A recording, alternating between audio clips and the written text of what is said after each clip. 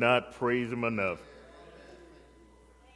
As we all stand here forgiven, recognizing it was or it is his grace that we are living.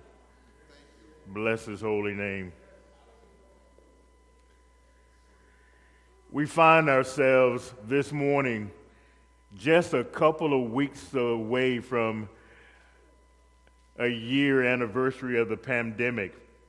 We found ourselves still puzzled, but still believing the promise and advocating the prayer that God is our refuge. God is a very present help in the time of trouble. Yes, he is our refuge. Yes, he is the one that we have fled to.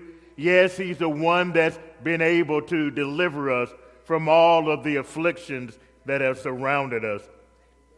So on this Palm Sunday, we want to give thanks to God and to recount his kindness toward us.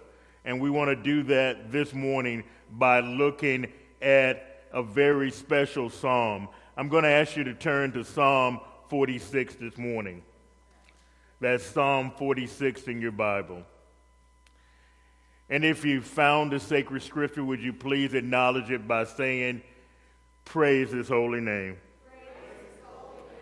And we ask that you would stand for the reading of God's inerrant, infallible word, Psalm 46.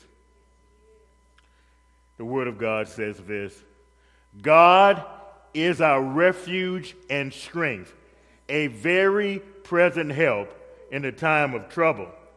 Therefore, we will not fear, though the earth gives way, though the mountains be moved into the heart of the sea, though its waters roar and foam, though the mountains tremble at its swelling.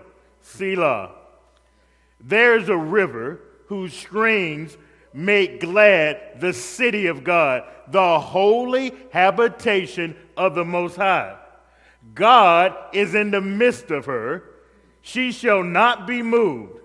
God will help her when morning dawns. The nations rage, the kingdoms totter. He utters his voice, the earth melts. The Lord of hosts is with us. The God of Jacob is our fortress. Selah. Come, behold the works of the Lord, how he has brought desolations on the earth. He makes wars cease to the end of the earth. He breaks the bow and shatters the spear. He burns the chariots with fire. Be still and know that I am God. I will be exalted among the nations. I will be exalted on the earth. The Lord of hosts is with us. The God of Jacob is our fortress. Selah. You may be seated. Our Bible teaches us that the 46th Psalm follows thematically from the 45th Psalm because it speaks of the protection of those who are blessed, who are in Christ Jesus. It shows us that we have one and only one struggle that should ultimately concern us, those of us who are in Christ. And that one sacred refuge that we can all run to because we're dealing with the same struggle is God, for God is our refuge. God helps us through our trials and our tribulations. God helps us through our tragedies and our tears. God helps us, and he takes our troubles and he turns them into blessings. God is a very pleasant help in the time of trouble. He's our refuge. He is our strength. He is our strong tower in every trial and tribulation. He becomes our refuge the moment we call upon him. Those of us who dwell in faith because of our love and faith in Christ Jesus, we know that every difficulty that we might deal with, God's providence finds a way to rectify it. That river of his Spirit that flows to the city of God, we see God's Spirit administering according to his heavenly law, administering according to the gifts of the Spirit, administering according to the fruits of his grace. God provides for each and every one of us a sustaining support, a sacred serenity, and a smoothing solace for all who belong to him. And yes, even in the times of darkness as we have been dealing with in this pandemic, it is God that allows his light to illuminate our lives like never before through his everlasting life of Jesus Christ. Just as the resurrection of Jesus brings a new dawning over the power of sin and suffering, we also receive grace from God. So any creature, any so-called God, other than the God of Abraham, Isaac, and Jacob, does not have the power to conquer the kingdom of sin. So let us all this morning draw near to him and let us marvel at his majesty and power, recognizing that God is sovereign over the enemies of our peace. God is even using their own weapons against them, the wicked weapons of their hearts. And God equips us with new weapons, weapons of grace, weapons of faith, weapons of prayer. The Lord alone is God, and we can know him as we hear his still small voice now and forever. Let us pray. Dear Heavenly Father, as we celebrate this Palm Sunday, let us not forget the great sacrifice which was about to be played out on this stage called earth. Your Son and our Savior, Christ Jesus, over 2,000 years ago, entered into this last Passion Week with only one thing on his mind. He wanted to give you glory. He said these words, O Father, Father, the hour has come. Glorify your Son, that the Son may glorify you. Since you have given him authority over all flesh to give eternal life to all whom you have given him. And this is eternal life, that they may know you, the only true God, and Jesus Christ, whom you have sent. Today, as we reflect on all the promises which are now ours because of the death, the burial, and the resurrection of Christ Jesus our Lord, we give you, O God, honor, glory, praise for all the things that you have done and for what you have yet to perform. We trust you, and we need you, Lord, now more than ever. Bless us today. It is in Jesus' name that we pray and ask all of this. And all God's children said, Amen, amen, and one more time for the Holy Ghost, amen. Bless his holy name. It is God who is our refuge. He is a very present help in the time of trouble. Psalm 45 is really celebrating. It's the love song of this royal wedding. And it's kind of impossible to know exactly which king in David's line the song was first composed for. But it really doesn't matter after you look at 2 Samuel 7:11 through 16, because you see here that it's speaking of the Christ who is to come. 2 Samuel 7:11 through 16 says this, From the time that I appointed judges over my people Israel, and I have given you rest from all your enemies. Moreover, the Lord declares to you that the Lord will make you a house. When your days are fulfilled and you lie down with your fathers, I will raise up your offspring after you. You shall come from your body, and I will establish his kingdom. He shall build a house for my name, and I will establish the throne of his kingdom forever. I will be to him a father, and he shall be to me a son. When he commits iniquity, I will discipline him with the rod of man, with the stripes of the sons of man, but my steadfast love will not depart from him, as I took it from Saul, whom I put away before you, and your house and your kingdom shall be made sure forever before me. Your throne shall be established forever. Psalm 45 and Psalm 46 are messianic.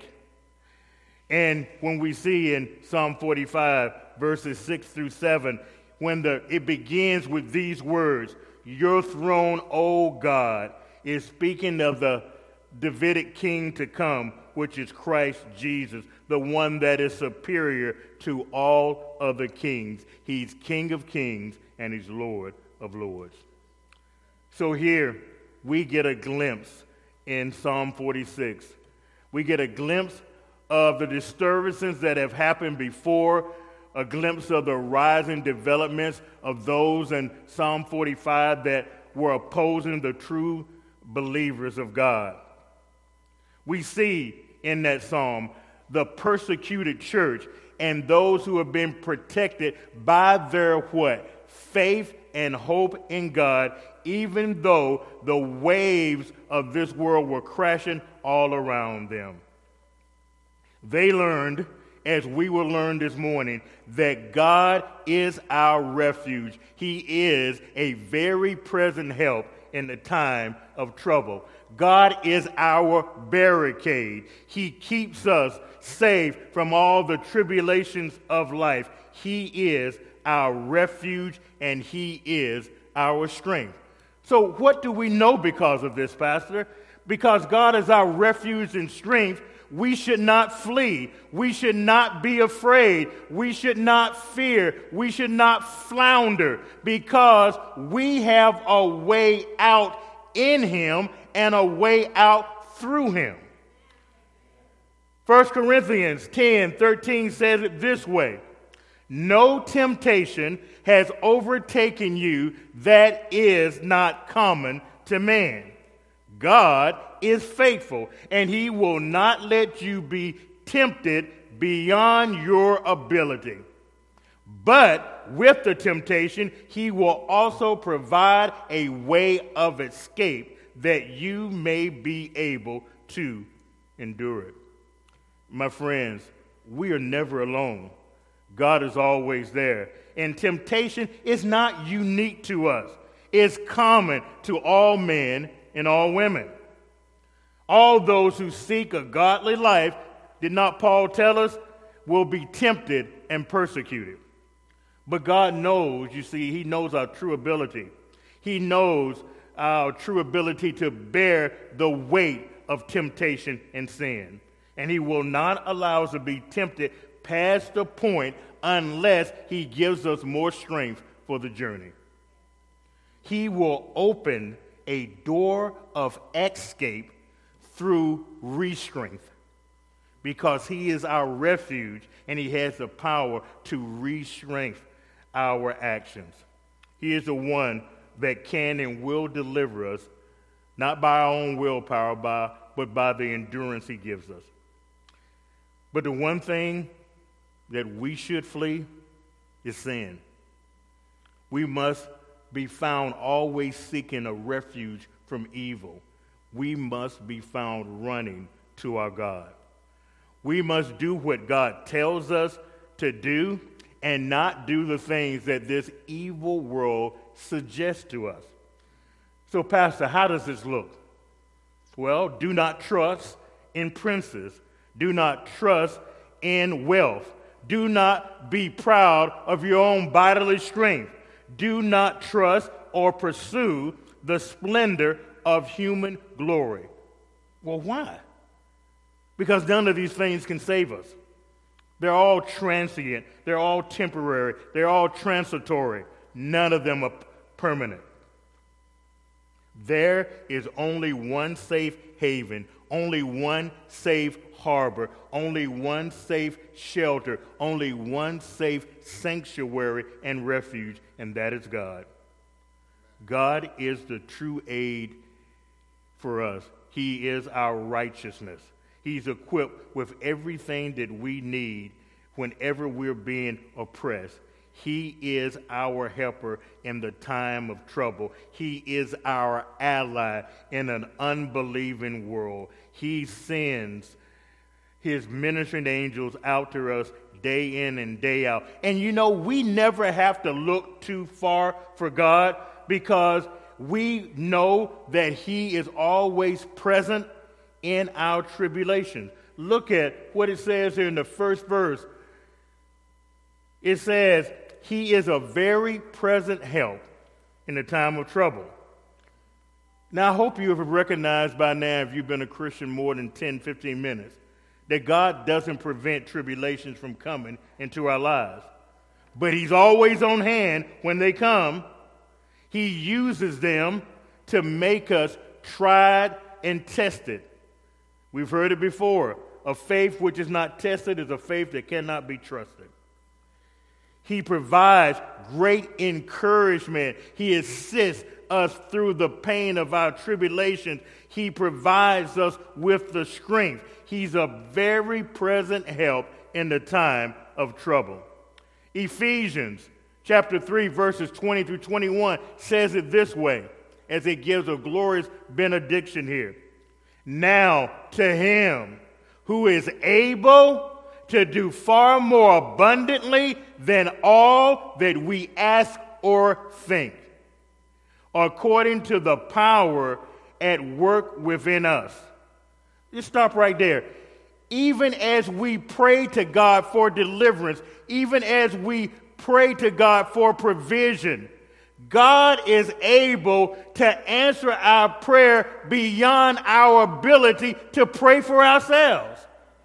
Beyond what we can ask or think. He knows exactly what we need. It goes on here, it says, to him be glory in the church and in Christ Jesus throughout all generations, forever and ever. Amen. God is our refuge, and in him we find strength. It's very easy for us sometimes to slip in and try to find comfort and refuge in other things that will weaken us instead of granting us more strength. But we should always not run to those things, but run to God, who is our refuge, who is our only strength, who is and can secure us and make our time here unshakable. It tells us here that though the mountains be moved into the heart of the sea, God can provide for us a refuge where we shall not be moved. Psalm 10:6 says it this way. He said in his heart, I shall not be moved. Throughout all the generations, I shall not meet adversity. This is vitally important for us to hold in our heart that, yes, we're going to deal with certain things, but we will never meet adversity that's able to take over our lives because God is our refuge and our strength.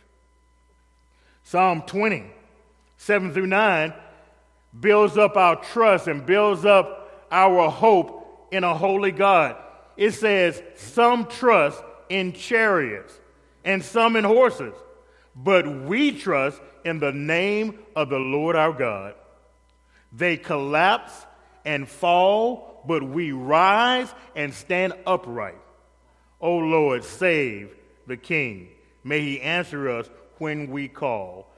Every time we call and cry out to the Lord when things seem to be collapsing and failing in our lives, he hears us, and we have a refuge, which is God, who can do anything but fail. We recognize here the importance of the fact that he's a present help, not a help to come. He's a present help in the time of trouble. That means that any tribulation that we are dealing with, we should first seek refuge with God. Whether that trouble concerns our income, that trouble concerns our bodily health, that trouble concerns a threat against someone that we love, our final refuge is found in God. No Christian, my friend, is strong in him or herself, but God is our refuge. He supplies our strength. Jeremiah 5:22 says this, "Do you not fear me, declares the Lord? Do you not tremble before me? I have placed the sand as a boundary for the sea and a perpetual barrier that it cannot pass. Though the waves toss, they cannot prevail. Though they roar, they cannot prevail. They cannot pass over it." This word that's repeated 3 times in this passage, roar, is the Hebrew word ha-ma.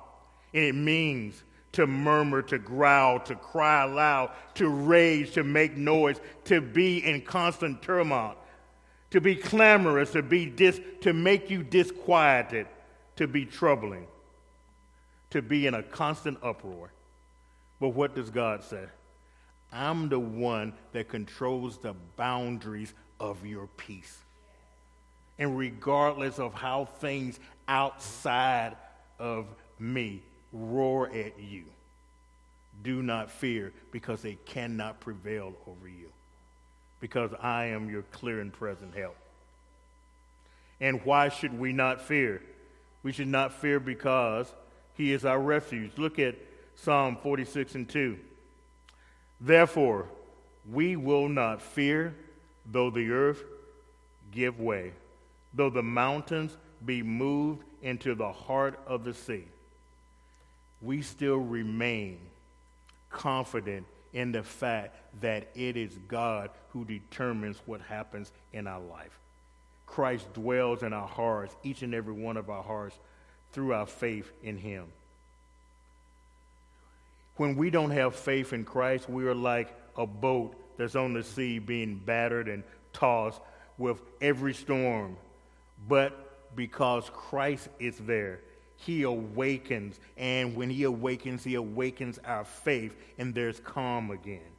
Christ is able to speak to the stormy sea and declare to it, "Peace, be still." Even in those times when we feel like the earth is given away and everything is in complete uproar, everything in our lives has been totally shaken, isn't it wonderful to know? Isn't it wonderful to have the confidence in the fact that if we belong to God, we cannot be shaken? Hebrews 12:26-28 says it this way. "At that time his voice shook the earth. But now he has promised, yet once more I will shake not only the earth, but also the heavens." Stop right there, because this phrase here, "yet once more," indicates that our God will remove all the things that he's allowed to shake the very earth. And he only allows the things to remain that cannot be shaken because they belong to him. The verse ends when it says this, "Therefore let us be grateful for receiving a kingdom that cannot be shaken. And thus let us offer to God acceptable worship with reverence and awe, for God is a consuming fire." We recognize here that acceptable worship takes into account our reverence, our awe, our love, our giving glory to the one who is due glory. So, Pastor, what is acceptable worship before a holy God? I think Romans 12, 1 through 2 gives us a great insight to this.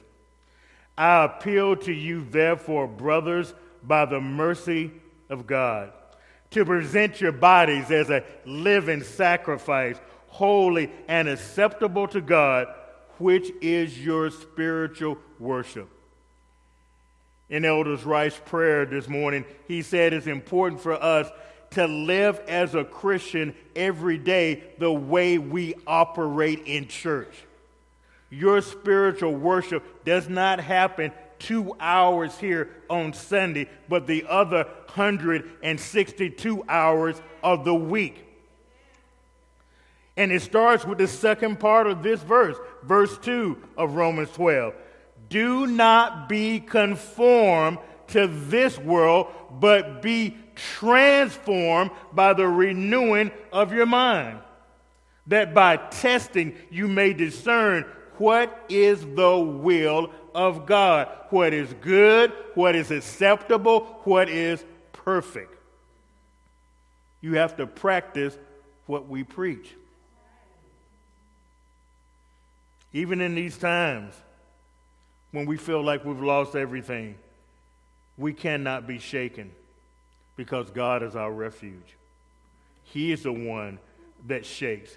He is the one that moves. He is the one that has great power. Verse 3 of our text this morning says, though its waters roar and foam, though the mountains tremble at its swelling. Even though day in and day out we see this world, this sea of capitalism, we see it foam and we see it roar at the turbulence in the stock market. Even the mountains of commerce tremble and swell as they threaten to burst open and rain down despair upon us. But we do not have to be afraid. Our God is awesome. Our God reigns in heaven and on earth. Our God is able to send a river of gladness to his people because he is our refuge. Verse 4, look what it says there. There is a river whose streams make glad the city of God, the holy habitation of the Most High. You see, like a river that's divided into countless tributaries, we have a God that's able to provide us with provision even though we're in the midst of a desert. What did he say? That we will be like a tree planted by the waters and we shall not be moved, that our leaf will still be green when everybody else's is perishing. If we trust him, everything will continue to flow to us. Though the mountains shake, though the sea rage, if we stay faithful to him, we will live in his provision, in his power, in his protection, because he has the ability to flood our souls, to cover our hearts, to overwhelm what overwhelms us.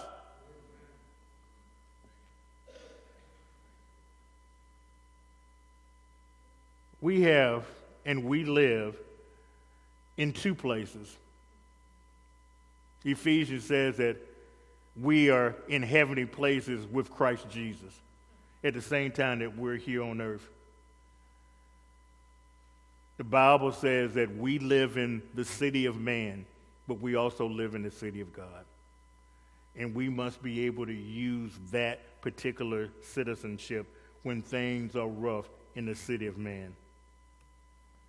We need to live in the holy habitation of God. We need to stay dug in and truly devoted to the only one that can save us.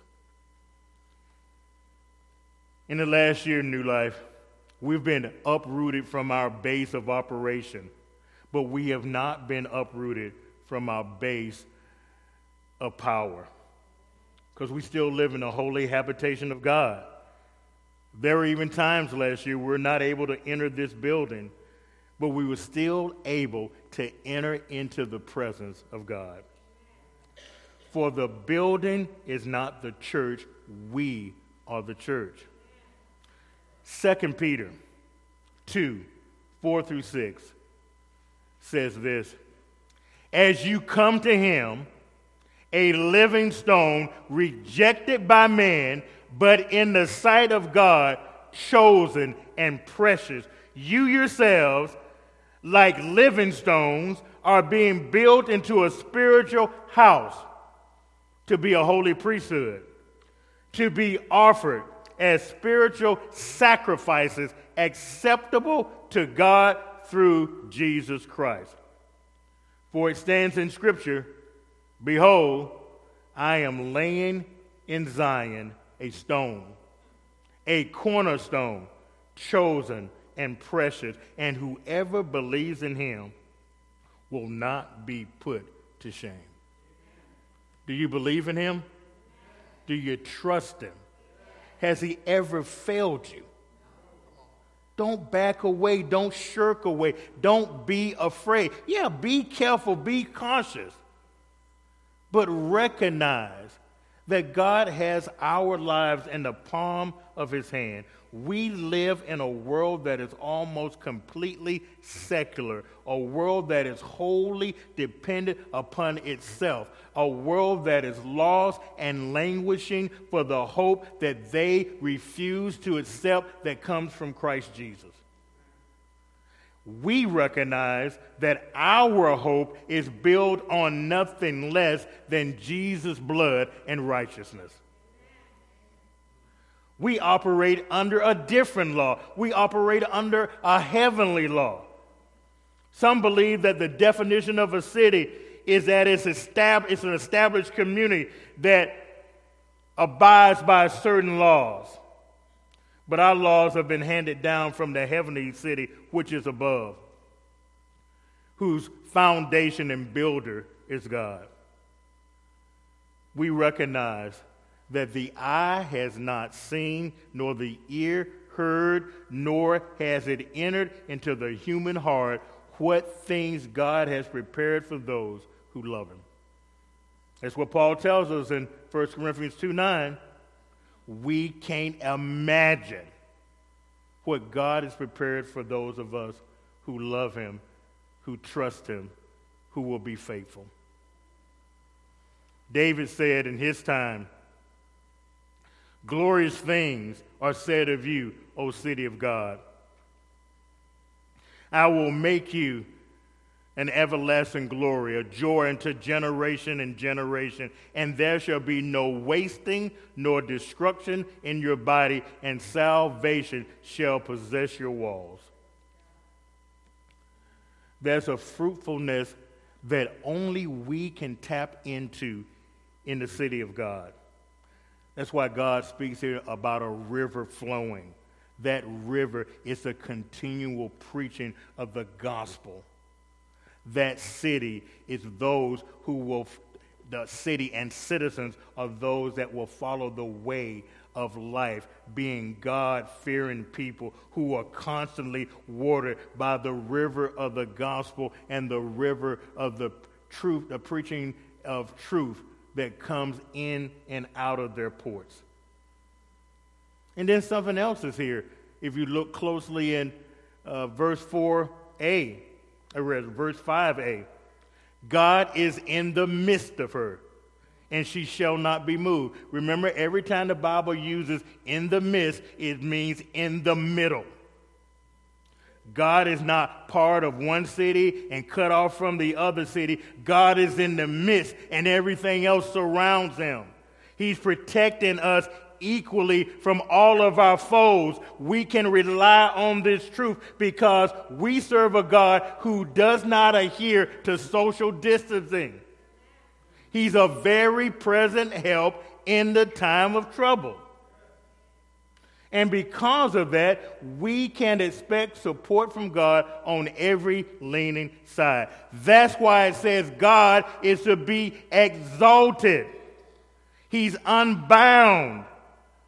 He's everywhere at once, and wherever he dwells, he brings peace in the midst of it. Behold, he says, I am with you. God supports us on all sides, and if we dwell in his city, no harm will come to us, and we won't be shaken. The second part of this 5th verse says, God will help her when morning dawns. We are always going to receive the prompt assistance of God because God is always ready, always prepared to answer our call. What does the Bible say? He never sleeps nor slumbers, so he's always ready when the morning dawns. He's never delayed. I know he's the slowest man I've ever worked with who's always on time. But really, since he doesn't wear a watch, he's never delayed. He's always fresh. He's always abounding, and he's always on time. Even in the midst of darkness. And when the psalm speaks of the early morning dawning, you think about the darkness that comes with the early morning. God is our light, and he gives light to the hearts of those who trust him. He gives strength to those who trust him. He's a helper of those who trust him. We're illuminated by the light of his Son, Christ Jesus, which gives us stability and provides us assistance even as the dawn breaks. And he gives the same measure of goodness to all. His brightness is his glory, and he illuminates each and every life that he touches. Weeping may endure for a night, but joy comes in the morning. We see in Ephesians 5:14b, rise, O sleeper, arise from the dead, and Christ shall enlighten you. Christ suffered in the evening according to the old law. The Lamb was slain in the evening. In the evening of this world, we see the darkness that takes over our lives. Just in the last year, we see how people are moving further and further away when they should be drawing closer and closer to God. Think how dark this world would be right now if Christ had never come. He is our eternal life. He has come to restore the human race to a time of innocence.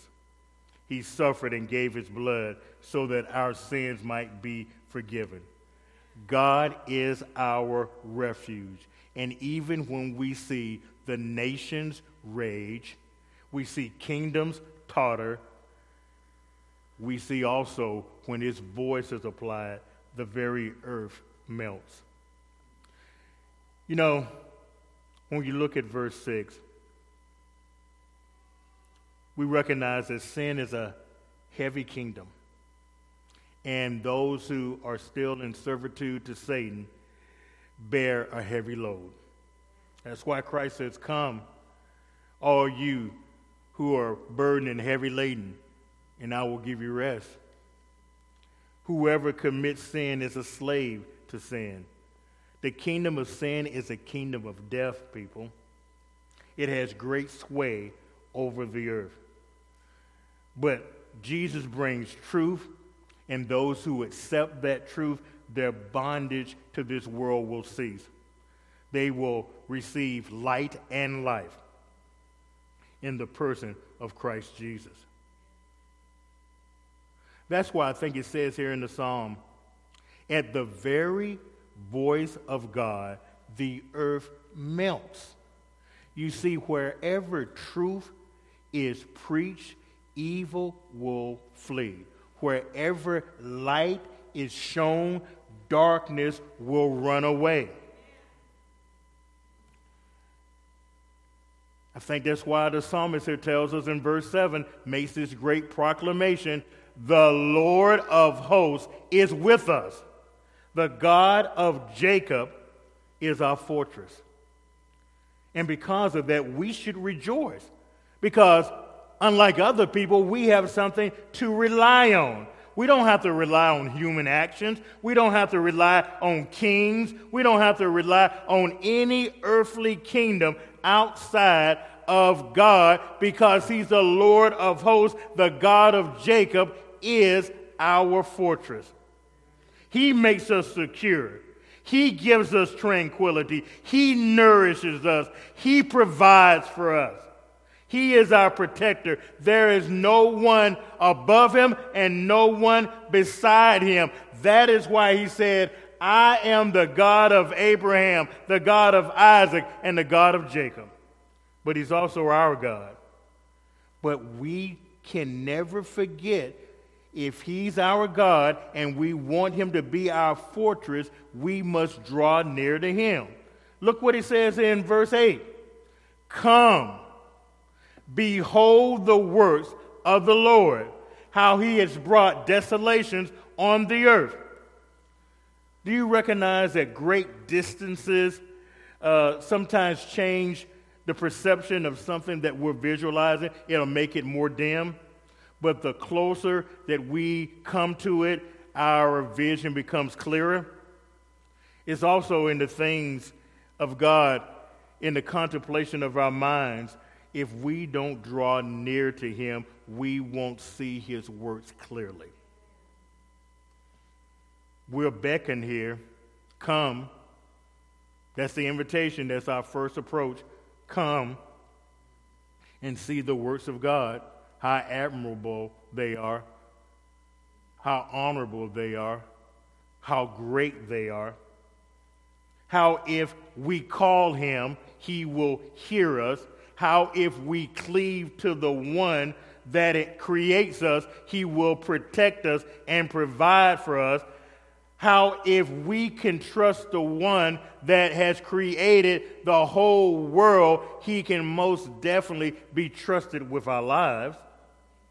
How we can marvel at all the things he's already accomplished. And if we didn't have such short memories, we would be in awe of what he's already done in our lives. This is the sovereign God. This is the one, but verse 9 says, he makes wars cease. He breaks the bow and shatters the spear. He burns the chariots with fire. This is our God, the one that can take the weapons of our enemies, that can break the bow, who can shatter the spear, the one that can make absolutely clear to us that no weapon formed against us shall prosper. Yes, weapons will be formed against us, but it'll be just like what Joseph said, you meant it for evil, but God meant it for good. That regardless of what rages against us, it shall not prevail. God gives us different weapons and bows and arrows and spears. He equips us with self-control and salvation and hope and faith and charity and prayer. I love it here when it says he burns the chariots with fire. You see, chariots represent where we previously placed our trust. But God makes us, he does everything his own way. He makes us weak that we might be strong, that we may never boast, but that we are all called to the same understanding that we must be still and know that he is God. Look at verse 10. Be still and know that I am God. I will be exalted among the nations. I will be exalted among the earth. You see, we didn't create God. God created us. We didn't form God. God formed us. This word exalted is the word room in Hebrew. It means to rise up, to be set up high, to become lofty. God is saying, I understand how all the nations are raging against me who have not accepted my son, Jesus Christ. I see how they think they might be victorious in this moment. But don't be concerned. I will be exalted in all the earth. Every knee shall bow, every tongue shall confess that my son is Lord, in heaven, on earth, and under the earth. I'm just asking you, don't wait till that moment. Because he's telling you, don't lose the context of the statement. Every knee shall bow. Every knee that bows was maybe a knee that never bowed in his whole life. But it's bowing now because he's been exalted. But once he's been exalted, it's too late to bow. You're being bowed. You're not bowing in worship. You're bowing because you have been captured by your own sin. Jesus says, if I be lifted up, I will draw all men unto me. So in our current tribulation, in our current fear, this is not a time for you and I as Christians to shrink back. It's a time to push forward. It's not a time for us to run away from God or run away from the assembly. There is no safety as it is in the center of God's will. He didn't give us fear that we return to the bondage of slavery. He didn't give us a spirit of fear, but one of power and love and self-control. We can't miss this opportunity to show an unbelieving world our witness, our service, our loyalty, our devotion to our God. The fact that we know that God is our refuge and that he's a very present help in the time of trouble. Lastly, it says in verse 11, the Lord of hosts is with us. The God of Jacob is our fortress. Again, we have this incredible assurance that we should not fear. We will not be disturbed. We should not shrink in the time of trouble because we have an invincible champion, one that has never failed, one that has lived for ages and ages, one that has a plan for us. Jeremiah 29:11-13. For I know the plans I have for you, declares the Lord. Plans for welfare and not for evil, to give you a future and a hope. Then you will call upon me and come and pray to me, and I will hear you. You will seek me and find me when you seek me with all of your heart. You know, I can't give you the answer to what we've been going through for the last year. All I can tell you is that God doesn't waste any effort. And if in this time he has brought us to a standstill that we might seek him, those of us who know him with our whole heart, and if those might seek him that do not know him, but they found that their chariots are on fire and everything that they have put their trust and their hope in has failed them, then this is a moment for both of us. A moment for us to draw closer to God and he will draw closer to us. A moment for those who do not know him as a God of Abraham, Isaac, and Jacob to come to know that he can be their refuge. He is the only one that can protect them from the coming storm. He's the only one who can allow them to enter into this ark of safety, which is called the Church of Jesus Christ.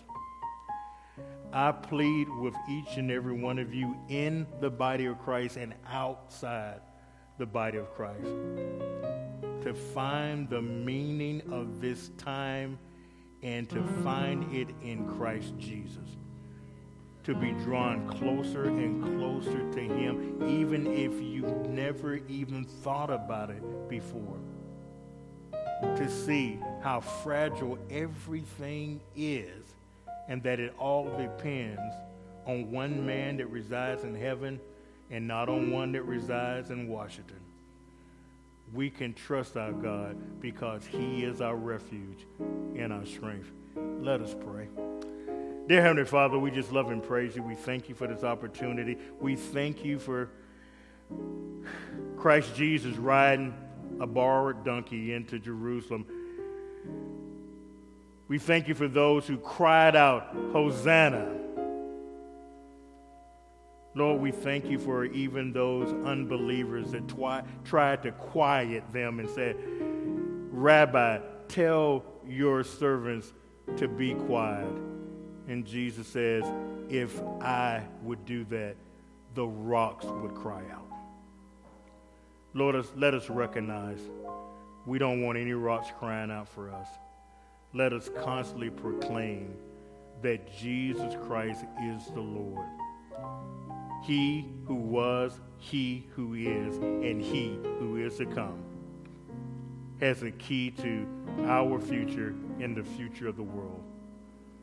Let us trust him more than ever before. It is in the precious name of your Son and our Savior, the Lord Jesus Christ, that we ask it all. And all God's children said, Amen.